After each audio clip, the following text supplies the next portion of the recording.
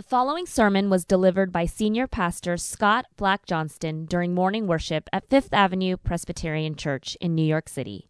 We welcome you to worship with our vibrant community of faith every Sunday on the corner of Fifth Avenue and 55th Street in the heart of Midtown Manhattan. And now, here is Dr. Black Johnston. This Eastertide, this strange spring where cherry trees and the coronavirus bloom alongside each other, Fifth Avenue Presbyterian Church is wrestling with the question, what will it take to rise from the ashes? How can the empty tomb empower us and inspire us as we battle against this pandemic and its devastating effects? As we follow the resurrected Christ through this troubled season, we are considering a challenge God put to the faithful after a series of tumultuous events that occurred a long time ago. In the aftermath of great devastation, God called on people to heal and rebuild the world. God called these people oaks of righteousness. Listen again as God describes these mighty trees in this passage from the prophet Isaiah, chapter 61, beginning with the 3rd verse. They will be called oaks of righteousness, the planting of the Lord, to display his glory. They shall build up the ancient ruins. They shall raise up the former devastations.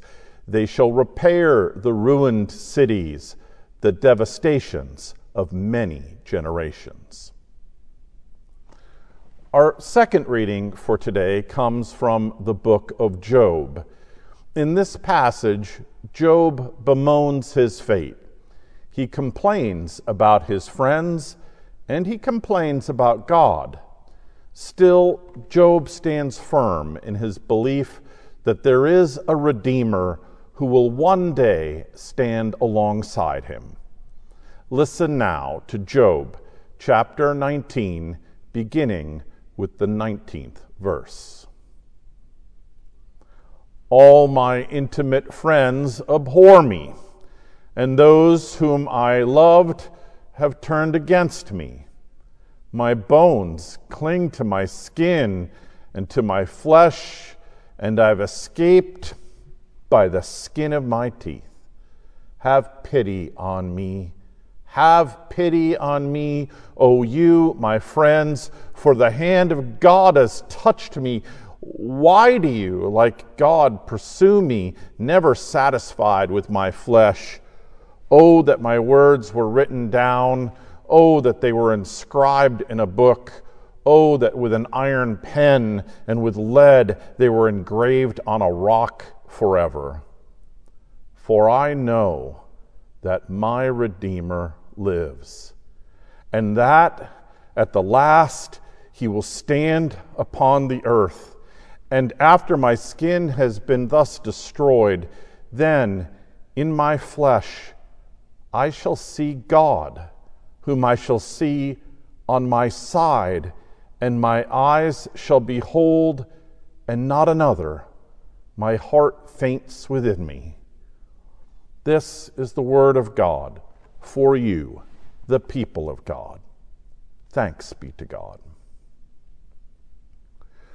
We live in a historically significant moment. That's what we say when we can catch a breath, when we can take a few seconds to assess the big picture. We nod soberly. We say, this still unfolding crisis has already secured a spot on the timeline of significant events in world history. This is undoubtedly true. Few moments in history have captured planet Earth's attention as effectively as this pandemic. Every culture, every nation is battling the virus. The cost of this fight, the human cost, the social cost, The economic cost will be felt by everyone. But, as is becoming increasingly clear, the burdens shouldered by individuals and families will vary greatly. Consider this. The United Nations estimates that the fallout from this pandemic could effectively double the number of people in the world who are on the brink of starvation, lifting that appalling number from 135 million to 265 million souls. The issue, says John Swinnon, director of the International Food Policy Research Institute, is not an immediate food shortage, but logistical problems brought on by the pandemic. Problems that could result in delayed planting, harvesting, and transporting food. The scope of this crisis is mammoth. The ripple effects made by this event will be with us for decades. I wonder, does acknowledging the enormity of this moment help us? Does saying we're in the midst of a calamity of unprecedented scope focus us? Does it instill resolve in us and an urgency to do whatever we can to right the ship? Or does it frighten us, overwhelm us, turn us inward, shrink our hearts? I'm not sure. This past week, I feel like we entered a new chapter in our national response to this pandemic. I call it the grumpy phase. Do you sense it too? A few weeks ago, we were firing off I love you texts and marveling at humanity's ability to pull together when times get tough. But now cracks are emerging in our esprit de corps. In the past week, we've witnessed public protests against social distancing. We've had a front row seat to disputes in the media and at the highest levels of government over the effectiveness of certain drugs. In a time when people are intent on making educated decisions, misinformation has been spreading like a virus. Graphica, a company that analyzes social media trends, is tracking the growth of both right-wing and left-wing conspiracy theories related to the pandemic. In Great Britain, authorities report that people have made over 50 attempts at burning down various cell phone towers in the country. Wait, what? Why? The impetus behind this vandalism is a truly wacky online rumor that cell towers are spreading the virus. At the same time, closer to home, stories are now surfacing about hucksters and cheats who have stolen government stimulus checks intended for people desperate to buy diapers, to put food on the table, to pay the rent. Do we feel edgy and grumpy? Oh, yes. For a few brief weeks, our enemy was the disease. Now, though, our energy and our ire is shifting. We've acquired a fresh target: other people. Right? Every day, this pandemic confronts us with daunting circumstances and vexing choices. Under all this pressure, people are being people, and being people, some of our responses are less than helpful. This, I think, is part of the hard learning emerging from this calamity. We are all tumbling to the fact that this pandemic is more than a health crisis, more than an economic crisis. It is a moral crisis. And that recognition sends us straight to the good book. The book of Job describes one of the world's most famously tragic figures, Job is a pillar of his community, a righteous soul, a generous man, an individual whose good life is abruptly and painfully upended. Job loses his livestock to robbers, his pension plan goes belly up, his family members succumb to a disease, and then Job himself becomes sick. The Bible sketches a stark picture of Job's rapid downfall. Eventually, we find him sitting in the dust, his body covered in sores, his life in ruin. His best friends barely recognize him. We talked about this part of the story back in March. And as far as first responders go, Job's friends do pretty well. When they arrive on the scene, their impulse is to hunker down alongside their buddy in the ashes and say nothing. They accompany him in his suffering. They show solidarity for their brother. These actions, these initially caring steps, are powerful and holy. But this is not where the story ends. Not for Job, not for us. After sitting in the ashes for about a week, Job's friends grow restless. They move into the grumpy phase. They ask, "Why is this happening? What brought this load of bricks down on Job?" They assess their friend's tremendous suffering, and they ask hard questions, moral questions. This ill will that ripped Job's life to shreds must have come for a reason. Conspiracy theories start to bubble up. God must be angry. Angry with you, Job. Stomp you into the ground angry. This situation has got to be your fault. A painting by romantic English poet and polymath William Blake captures this not-so-subtle shift in tone. Job's friends turning into Job's accusers. They lay it on thick, chapter after chapter. For hundreds of verses, Job's friends list all the mistakes that he must have made, all the reasons God must be royally hacked off. There's just one problem with all this speculation. Job's friends are wrong.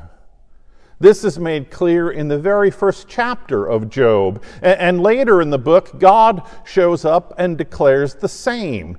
The evil that happens to Job is not his fault. All this suffering is not some cosmic payback. So why then does the good book spend so much time showing Job's friends playing the blame game? Jonathan Haidt, psychologist and author of The Righteous Mind, argues that humans are exceptionally good at coming up with explanations for why things are the way they are.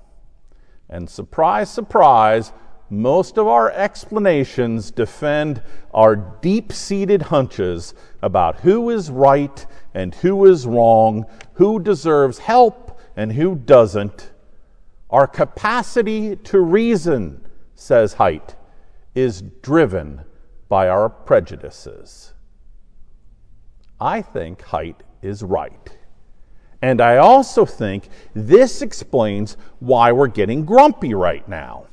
The moral complexities of this moment are perfectly suited to setting our teeth on edge and propelling us back into the arms of old tapes about a vengeful God and humans who deserve the calamities that drop out of the sky. The book of Job understands this dynamic. It reminds us that human suffering and anxious times tempt us to go after each other, to blame each other. In today's passage, Job says to his friends, "Enough! Have pity! The reasons you're offering for my suffering make no sense. And then Job pivots. He swings away from conspiracy theories and anxious debates about who's at fault to make a startling claim. In the midst of the god-awful mess that my life has become, says Job, there's one thing about which I am certain. I know that my Redeemer lives, and that at the last he will stand upon the earth. After my skin has been destroyed, then in my flesh I shall see God, whom I shall see on my side. In Hebrew culture, a redeemer, a goel, is someone, usually a friend or a family member, who rescues you in a time of trouble. If you were in jail, a redeemer would come and testify on your behalf. A redeemer would bail you out of prison. A redeemer sets you free. Somewhere out there, Job asserts, I have a redeemer. Write it down. Heck, I'll scratch these words on a stone with an iron pen. I'm certain that I do not deserve this calamity. I'm confident that justice will prevail. Someone will come. Someone will pull me up from the ashes. I know that my Redeemer lives. Job's words have been stuck in my head this week. Maybe that has to do with the fact that I've been walking around humming Handel's setting of I Know That My Redeemer Liveth from the Messiah ever since Christina Kay sung it so beautifully in last week's service. I've also been thinking about how Christians see Jesus, the resurrected Jesus, to be the Redeemer that Job describes. Ultimately, Christ is the one who stands alongside us in the ashes. I do trust in this truth. Mostly, though, this week, I've been pondering the strength of Job's conviction. He's incredibly sure, so doggone sure, that justice exists. Really? Job, you, of all people, believe that there is a redemptive force in this world full of suffering? Has this sick, sore-covered man lost his mind? Is he forgetting all the unmerited pain he's endured? Catholic theologian Richard Rohr writes that suffering tends to lead us in one of two directions. It can make us very bitter and close us down, or it can make us wise, compassionate, and utterly open. This is the fork in the road where Job stands, the same fork we all occupy right now. Job's friends tempt him to choose a bitter path, the well-worn path of grumpy recriminations, tired prejudices, and endless speculation about people who deserve to sit on ash heaps. Instead, Job gives voice to a brave hope. A Redeemer is on the way. Someone is coming to my rescue. I know this to be true. Within weeks of the virus outbreak in New York, members of this congregation who work at a Brooklyn-based printing company converted its operation into a factory manufacturing protective gear for doctors and nurses. Thus far, DeGaulle Visual Solutions has made and donated over 500,000 face shields. You have an important choice to make, says Job. He's looking straight at us. His eyes stare up at us from the pages of the good book. He leans toward us, toward all of us who are caught up in this time of suffering and worry. Don't, Job whispers, don't give in to cynicism. Trust me. Don't allow your energies to be co-opted by voices of rancor. Don't get sucked into a fresh spiral of hate by finger waggers and conspiracy theorists and angry pundits. Take the path less traveled. Look for redeemers. Hook yourself into this holy work. Pour yourself into healing. If you do this, says Job, if you make redemption your passion, your organizing principle, if you write, "I know my Redeemer lives," with an iron pen on the walls of your heart, you can be sure God will stand alongside you and all the other tall trees rising from the ashes.